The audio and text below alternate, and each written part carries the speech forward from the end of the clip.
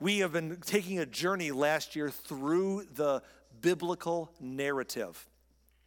And just spending a lot of time in the ancient Hebrew story.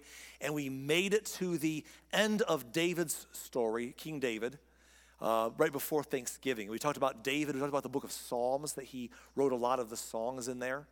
And then we put all of that on pause for the holiday season. And now we're getting ready to enter a new year and get back into our story. And next week will be a very important week as we kind of build all of it together and talk about where we're going from here. And next week will be an important groundwork and conversation as we enter 2024. I hope you won't miss that. But just looking at the big picture together. But we finished a section before the holidays, and today we're on a holiday weekend. It's kind of a transition weekend for us. And to be honest, it's a perfect time to tell the story we're going to tell today, because the story is kind of a transition story.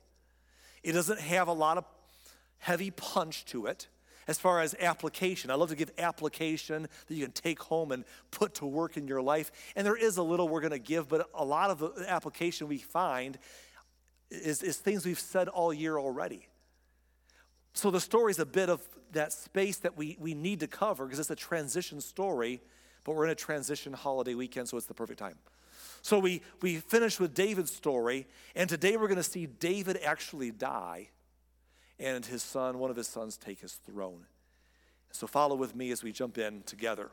We're starting a new book of the Bible today as well. We've been in 1 and 2 Samuel. Today we begin with 1 Kings, and that's where our story takes place, beginning in 1 Kings chapter 1 and verse 1. Ready? Here goes. King David was now very old, and no matter how many blankets covered him, he could not keep warm.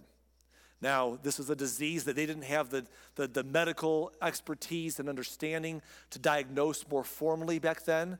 People who studied it in the years and decades beyond, and the centuries beyond his time, have opined about what David was sick with, what disease he had. And there's a lot of theories out there. Some of them are pretty gruesome. I mean, there's a case where people believe he may have had a form of gonorrhea or some kind, which would make sense with all the people around him. But the more subtle and likely mainstream thoughts is that David had, first of all, a form of hypothermia that could have been exacerbated by other ailments. But hypothermia, where you just could not stay warm. And some of you know what that's like, where you're either hot all the time or you're cold all the time. Nothing warms you up. And David just could not be warm. And no matter how many blankets they put on him, it wouldn't do the job. So a form of hypothermia as a disease. And then also osteoporosis, which makes sense not only in this condition, but when you look back at some of the songs that David wrote in Psalms, he talks a lot about things like his bones are consumed or are wasting away. And so he probably had osteoporosis as well. And he's just getting old and very frail. And he's had quite a life as a king. And he's near the end. And so I love reading about the story. Growing up, I grew up with the King James translation. And the King James makes everything sound funny when you read it. You know, it just does to me sometimes, the Old English. Like they would say, someone is old and well-stricken in years. Well, that sounds about right. And it says about David, it explains in this verse here in the King James that David it said that he gat no heat. I'm quoting it, literally. It says, David gat no heat. What a weird way of saying that. So apparently that's their best medical diagnosis. David had the gat no heat disease.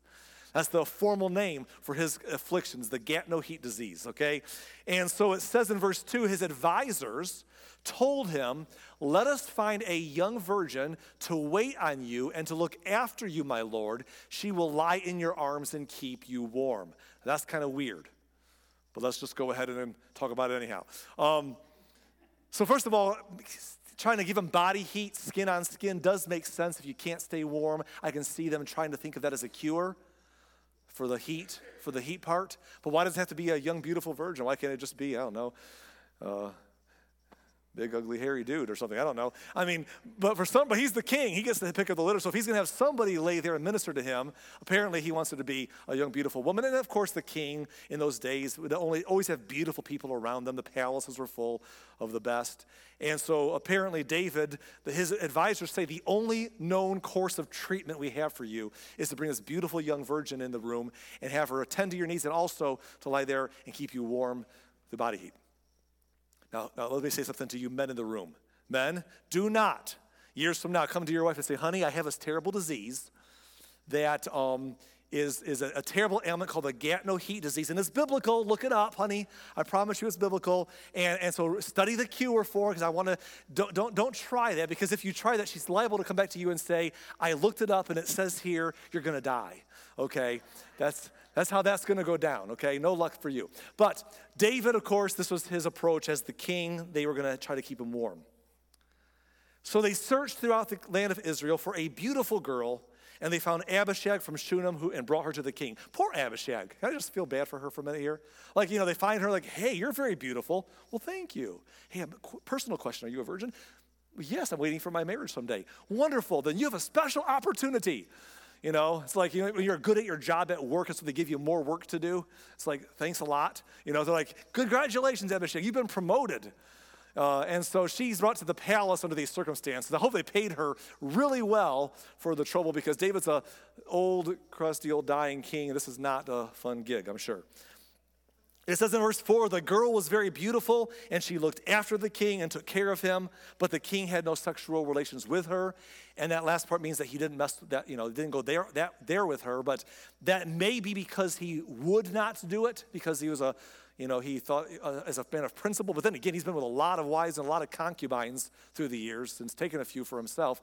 I think the more likely story here is that he could not than that he would not. But you never know. It could be either way.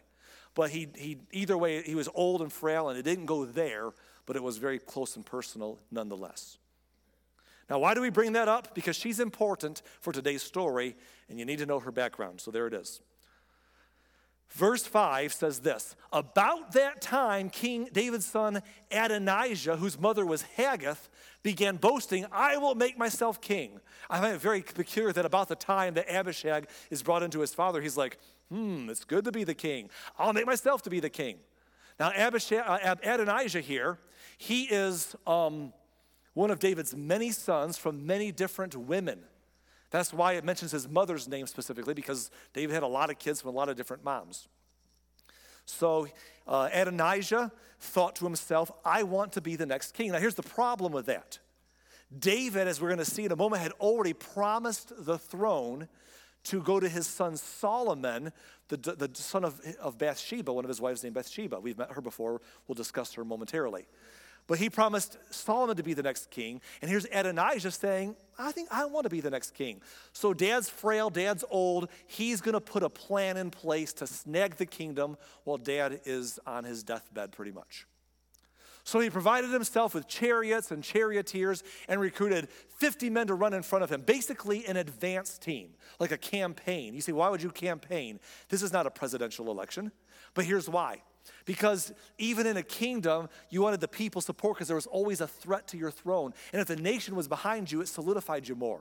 So he's spreading the word and he's trying to say, hey, look at me, I'll be the next king and get the public sentiment behind him.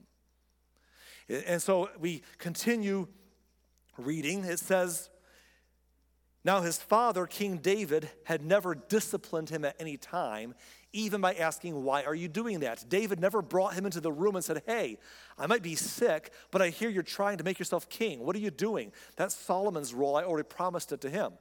Dad said nothing and let Adonijah carry on like this. That was David's M.O. towards the end of his life, wasn't it? We've seen the stories when his kids grew up, he didn't oftentimes corral them in their bad behavior. Amnon raped his half-sister. He did nothing. Absalom killed his brother for doing so. He did nothing. Absalom was in exile for a while. David did nothing. He came back home, formed a rebellion against his dad and created civil war. Dad just retreated for a while before finally defending himself. And so I understand part of the trouble is that when your kids grow up, mom and dads, we know this, they're making their own choices now. You only have influence if you have a relationship and they let you have it. So Part of it is David can't control what his adult kids do on one sense, but on the other sense, he's the king and they're royal members of the family. He has a right to step up and say, hey, as a king, we can't allow that, and I'm going to deal with that. But he often didn't. And so here's Adonijah running around planning to be the next king, consolidating attention his way. And it says here that Adonijah had been born next after Absalom, and he was very handsome. Now, the fact that he was handsome is not a surprise. Like, all of David's kids are described as handsome or beautiful. Probably he married beautiful women, and David was a good-looking guy, probably had great genetics, and this is just Camelot here, you know. I mean, that's just how it was. But I think what they're saying there is that he looked kingly. Like, people in the public would say, ooh, that guy looks the part. He's the kind of person I want to look to as a public figure as our next king. And Adonijah, it says, was born after Absalom. Now, I want to remind you, because this is part of the story here. Adonijah is the fourth born son of King David, but he's the oldest surviving son. The firstborn son was Amnon. He did something terrible and was murdered by his half-brother. He's gone. The third one, we'll skip the second, the third one was Absalom. He formed a rebellion against his dad and died in the conflict.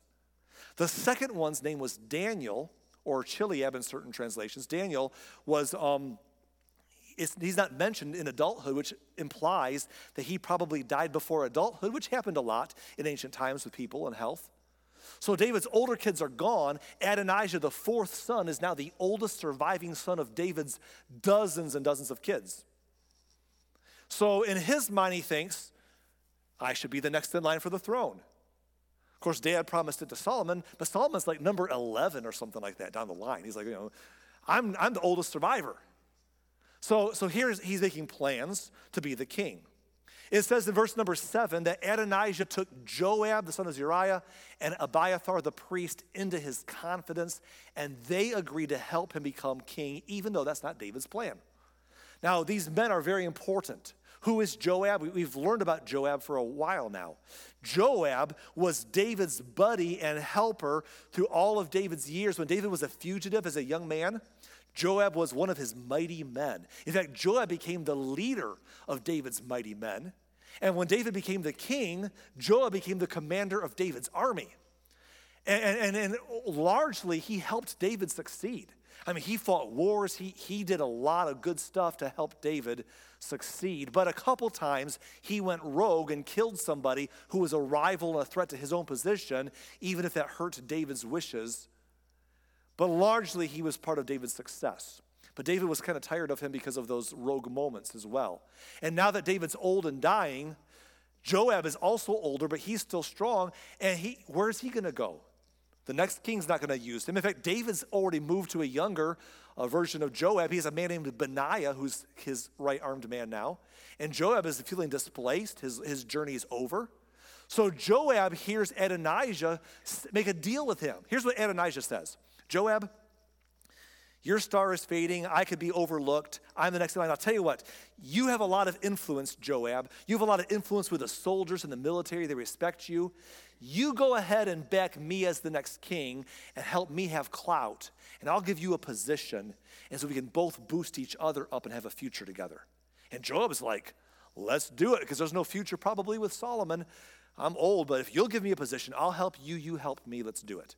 Same with Abiathar the priest who came along and it was loyal to David. Abiathar, by the way, was the young man whose entire family was butchered when King Saul killed a whole town of priests for the thought that they helped David when he was trying to kill David.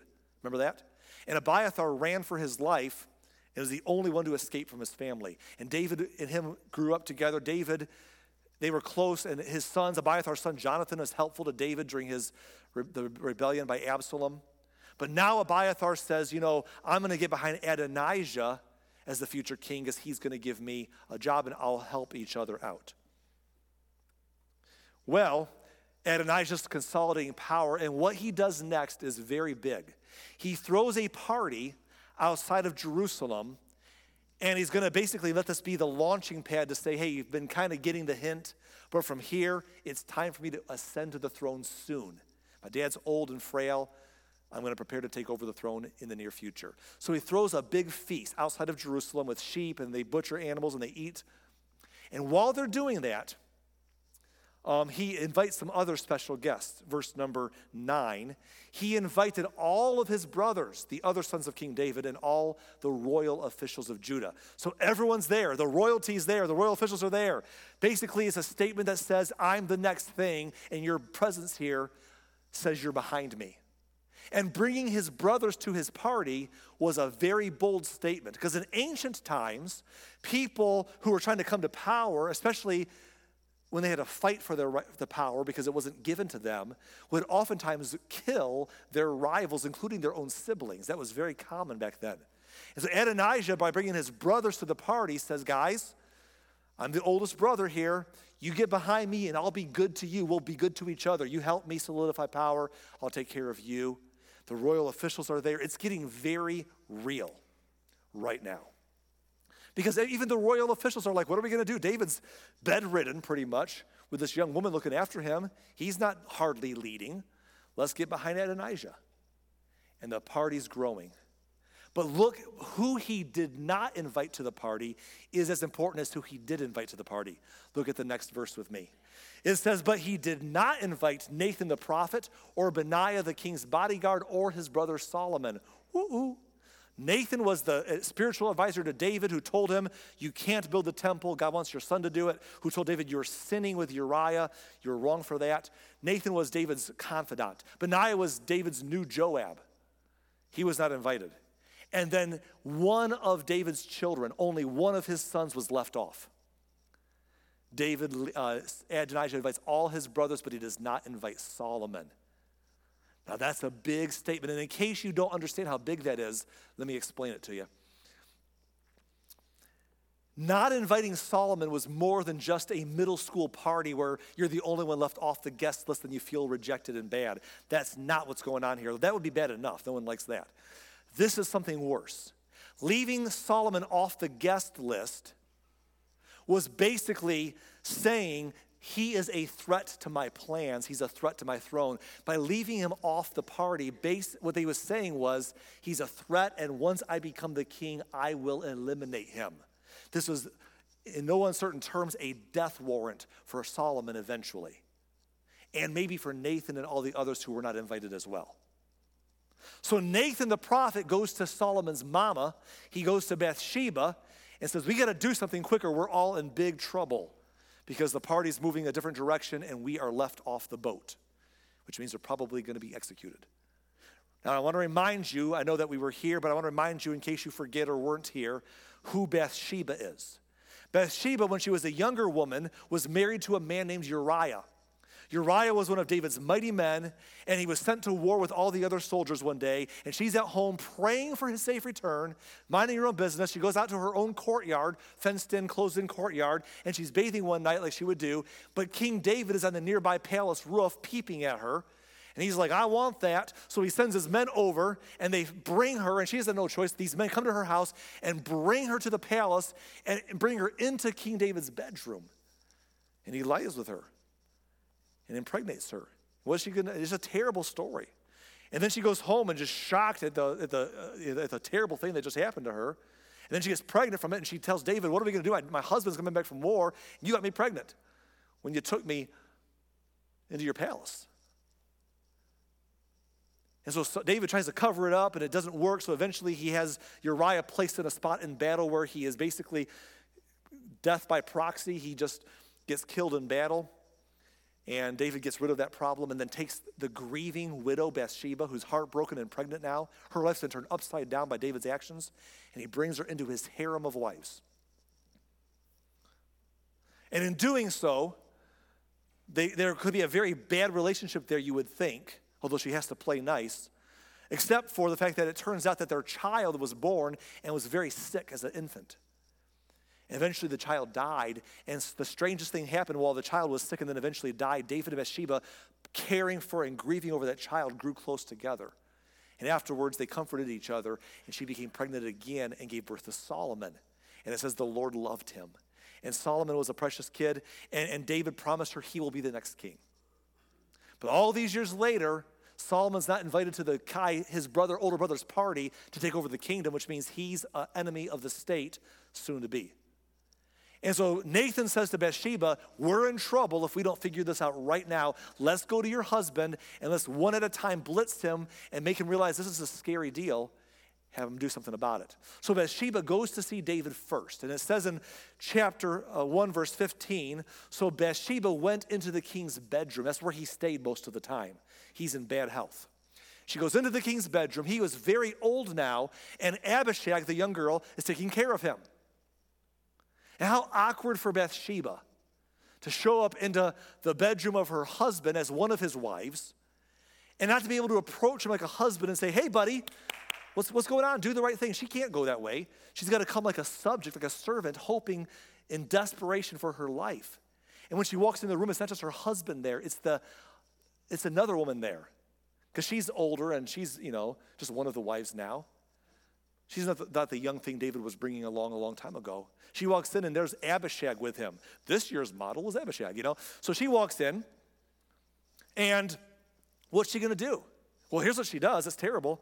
It says Bathsheba bowed down before the king. Can you imagine? This is his wife. But she gets down on the ground in that room and she's bowing before her husband because she has no other recourse or authority. All she can do is plead for her life.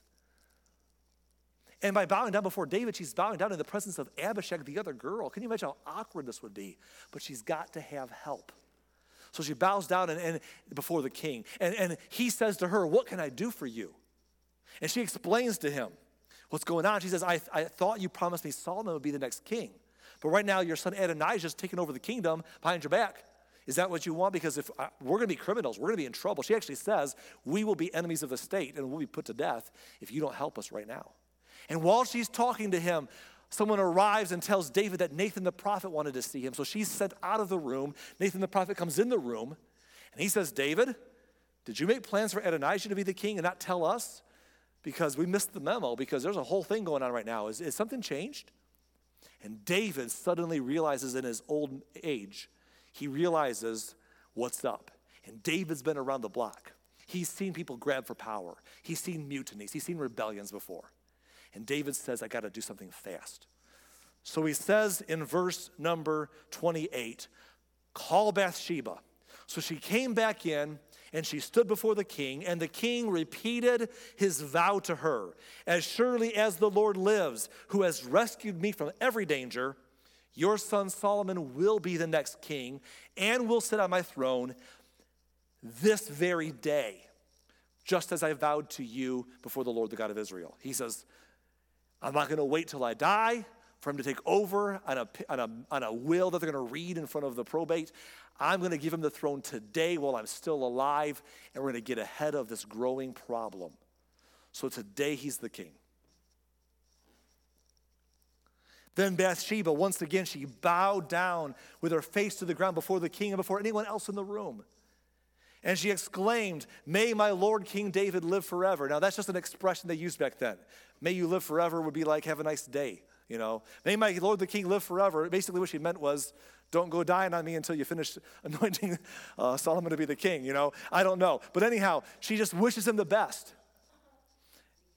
And then she leaves. And sure enough, David is true to his word. He goes out, he sends a word immediately for his royal people to bring Solomon and alert the city to come out and watch as he put him on the king's mule and rode him out of town. And they went into the tabernacle, the sacred tent, and they took the holy anointing olive oil and brought it out to where Solomon was at near the walls of Jerusalem. And they anointed him with oil as the next king in front of all the people. And they put the crown on his head and the robe on his back and the scepter in his hand and rode him back through a parade in the city as the people cheered. And they put him on the throne of David that very day.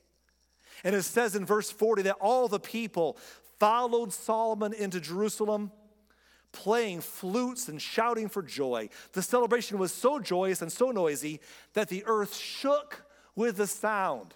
Well, when it's that noisy that the earth is shaking with a sound, guess who was throwing a party nearby Jerusalem at the time who heard the noise? That noise right there, that's the noise that they heard right there. They're like, something's going on.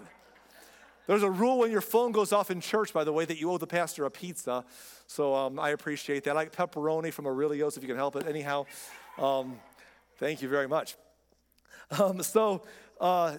meanwhile, while Solomon's being anointed king and everyone's celebrating, the party outside the city walls is Adonijah having a feast to take over the throne with all the important people. And they hear the sound. It says in verse number 41 that Adonijah and his guests heard the celebrating and the shouting as they were finishing their banquet. And when Joab heard the sound of the ram's horn, he asked, what's going on? Why is the city in such an uproar? They're like, uh-oh, that sounds official. What's going on? And while he was still speaking, Jonathan, the son of Abiathar the priest, arrived. Come in, Adonijah said to him, for you're a good man. Look, here with your dad, Abiathar, who's on my side. You're his son. You're a good man. You must have good news.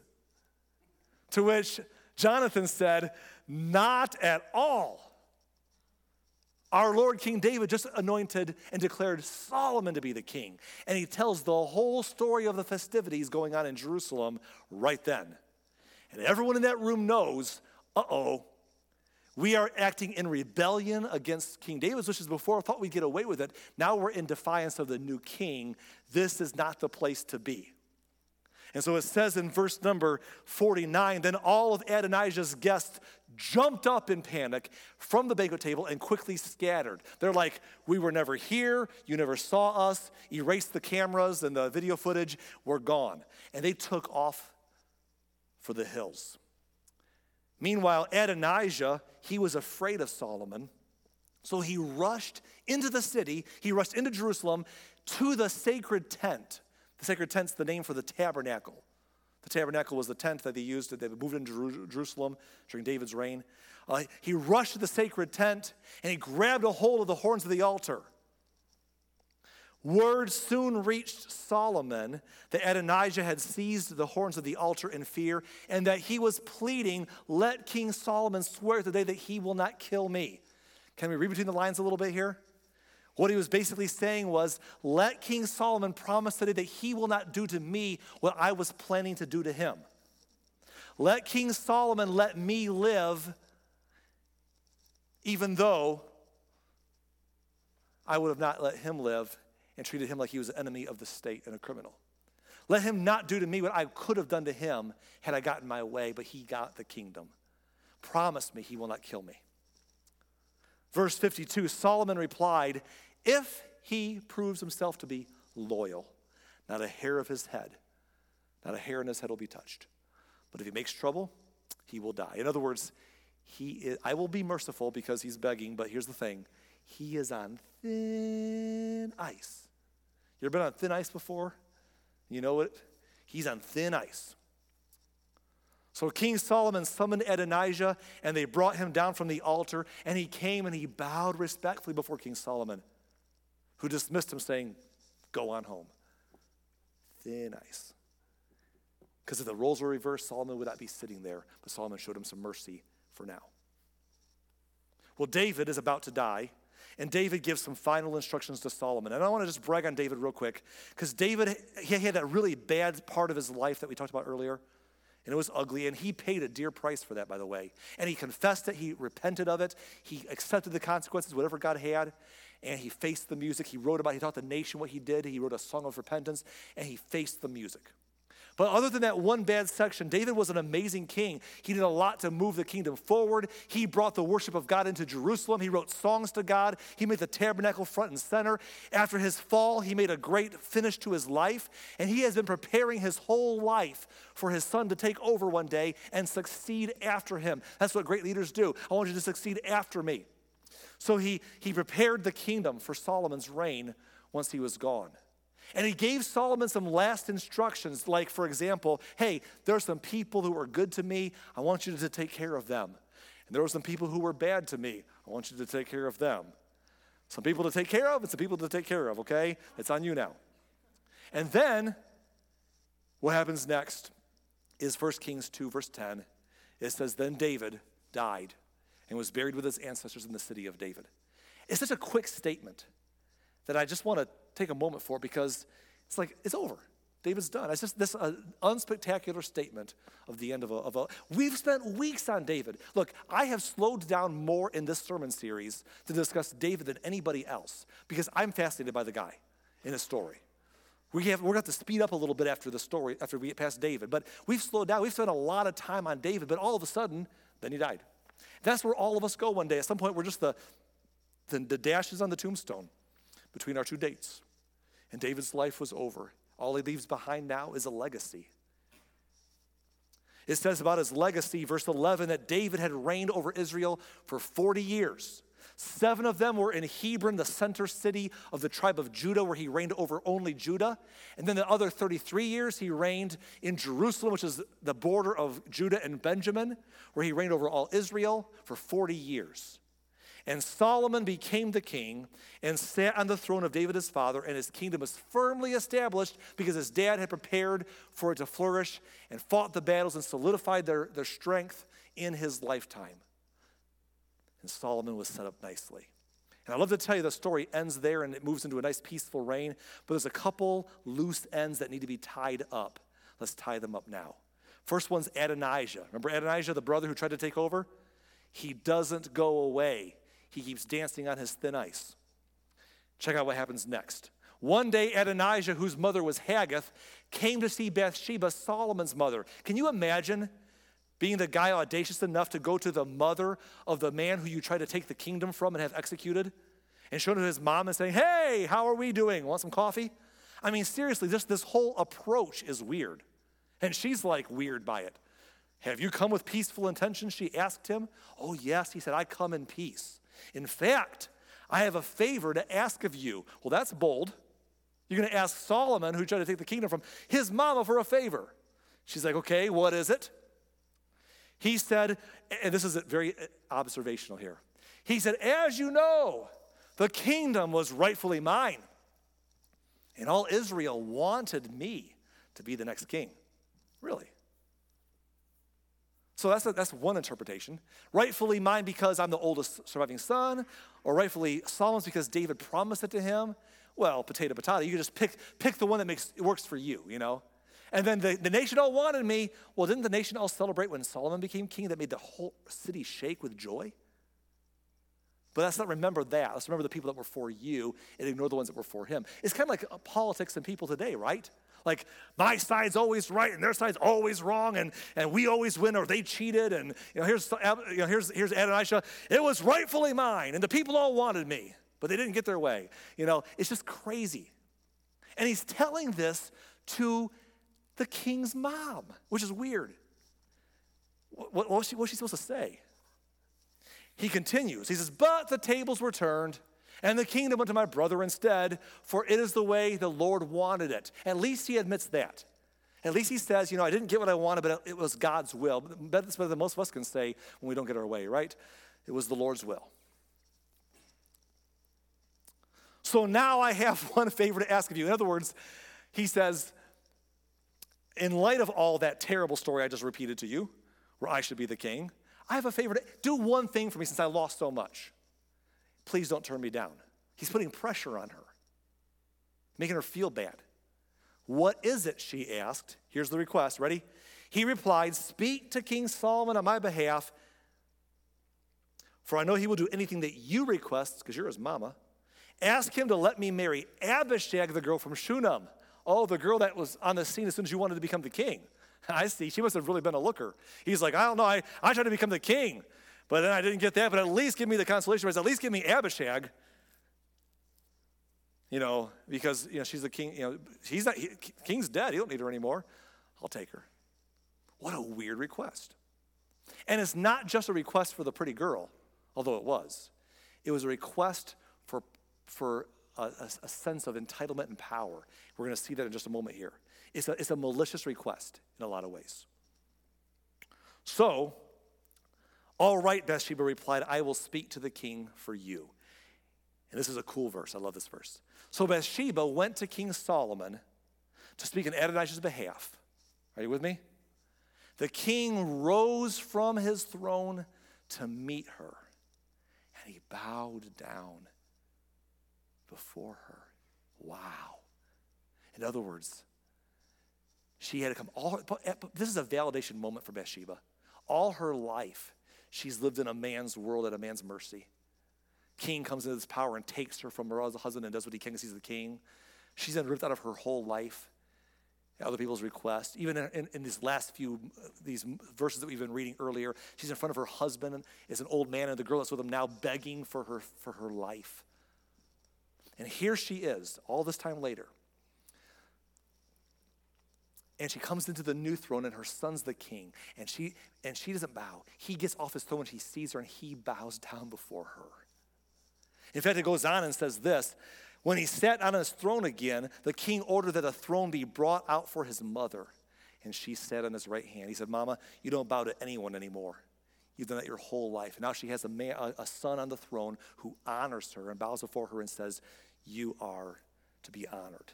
What a payoff for her after all she's been through in this moment. Anyhow, now for the awkward part. She says, I have one small request to make of you, she said. I hope you won't turn me down.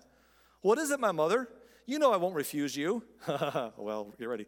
Then let your brother Adonijah marry Abishag, the girl from Shunem, she replied. Oh, when she said that, I think Solomon's face changed his colors and his blood pressure went up because he knew what was being asked of him. In fact, let's read it together. How can you possibly ask me to give Abishag to Adonijah, King Solomon demanded. You might as well ask me to give him the kingdom. You know that he's my older brother and that he has Abiathar the priest and Joab the son of Zeruiah on his side. Here's what he's saying that you need to understand about the whole story. He's saying Adonijah tried to steal the throne on the pretense that he's the oldest child, which gave him some merit.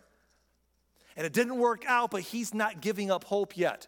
There's still people who think he's the rightful heir. He still has powerful people on his side to this moment, and he wants to have the concubines and people who belong to the king were always passed down to the new king. That was since King Saul did the same thing with David. I mean, it just happened that way. And so therefore, Abishag would go to Solomon, if anybody. And by saying, give me Abishag, it would add more legitimacy to Adonijah's claim to the throne and his perception as the rightful king in the town. And Solomon is very upset. Very upset. He's might as well just give him the kingdom. He's mad that this guy went to his mom to try to work this out behind his back. Verse 23, then King Solomon made a vow before the Lord. May God strike me and even kill me if Adonijah has not sealed his fate with this request. The Lord has confirmed me and placed me on the throne of my father David. He's established my dynasty as he promised. So as surely as the Lord lives, Adonijah will die this very day. He's like, this guy, the ice broke. Okay. So Adonijah sitting at home, maybe waiting for Solomon's people to show up with a gift of the beautiful girl. They showed up all right, but not with a girl. They showed up with a death warrant. And that was the end of Adonijah. Well, now Solomon realizes that he's got to do something pretty quickly because he's got people around him that are trouble. So in 2 Kings 2:28, it says that Joab's another problem person. Joab had not joined Absalom's rebellion earlier, but he had joined Adonijah's rebellion. So when Joab, who backed the wrong horse just now, when Joab heard about Adonijah's death, he ran to the sacred tent of the Lord. He ran to the tabernacle himself, and he grabbed a hold of the horns of the altar, just like Adonijah did earlier when he pleaded for mercy and found some until he blew it. So as Joab runs to the tabernacle and grabs a hold of the altar. When this was reported to King Solomon, he sent Benaiah, the son of Jehoiada, to execute him. He says, just go finish him off. He's been a problem. It's time to be done with Joab because obviously the kingdom is not as secure as I wish it was. This guy was trouble for my dad at times, and now he's been trouble for me. So Benaiah went to the sacred tent of the Lord and said to Joab, the king orders you to come out. In other words, come out and die like a man. But Joab's like, nope, I'll die right here. Okay. So Benaiah goes back to the king and says, look, Joab said he ain't coming out of the tabernacle. Do as he said, the king replied. Kill him there beside the altar and bury him. This will remove the guilt of Joab's senseless murders from me and my father's family because, again, he had done some bad things along the way as well as being a very good general to David. Just finish him off right there. So they did. He goes into the tabernacle, kills him there, takes his body out. They bury him. The end of Joab. And then, we're not going to read this part on the screen, but then Solomon calls Abiathar the priest and says, Abiathar, Adonijah rebelled, that he's dead now. Joab is a problem, he's dead now. You were part of the rebellion. But I'm not going to kill you because you're a priest. And you've been with my dad. You've been through a lot of trauma when your family got killed as a young man, and you've been through a lot, and you've been by my dad's side. But here's the deal. You're off the job. You're out of the priesthood. Go back to your family's property and finish the rest of your life doing something different. And you and Jonathan are out of here. And this was a Bible prophecy being fulfilled because Abiathar was the last surviving descendant of Eli. Remember back in Eli and Samuel's day, when God said he was going to take the family of Eli away from the priesthood? This was the final fulfillment of that prophecy. And Abiathar sent home to live the rest of his life. And what Solomon was just solidifying the kingdom from all the loose ends. But there is one more story that's less about Solomon and more about David. One more Yahoo to take care of, and that was Shimei. Remember Shimei? Shimei was the one that when David was being rebelled years earlier against Absalom, rebelled against David, and David left the royal city with his family in tears and humiliation and heartache over his son's rebellion. As he walked away to his uncertain fate, Shimei comes out of the woodwork in the land of Benjamin and mocks him and says, good, you deserve this. One of those guys who doesn't tell you what they think until you're down and then says, aha, now that you're down, I'm going to kick you. Say how I really feel about you. You're losing, you're out, you're no longer the king, and I hate you anyhow. Ha ha, glad it's happening to you. Threw stones at him and his family. And David let him go, but when David came back to the throne successfully somehow, Shimei was like, oh no, I blew it. So he groveled in front of David and said, let me live. And David was nice enough to say, fine, I won't kill you, just get out of my face. But all these years later, David never forgot it. So on his deathbed, he's like, remember Shimei? I said I wouldn't kill him, Solomon, but you do something about him. So Solomon is now the king, and he decides to do something about Shimei.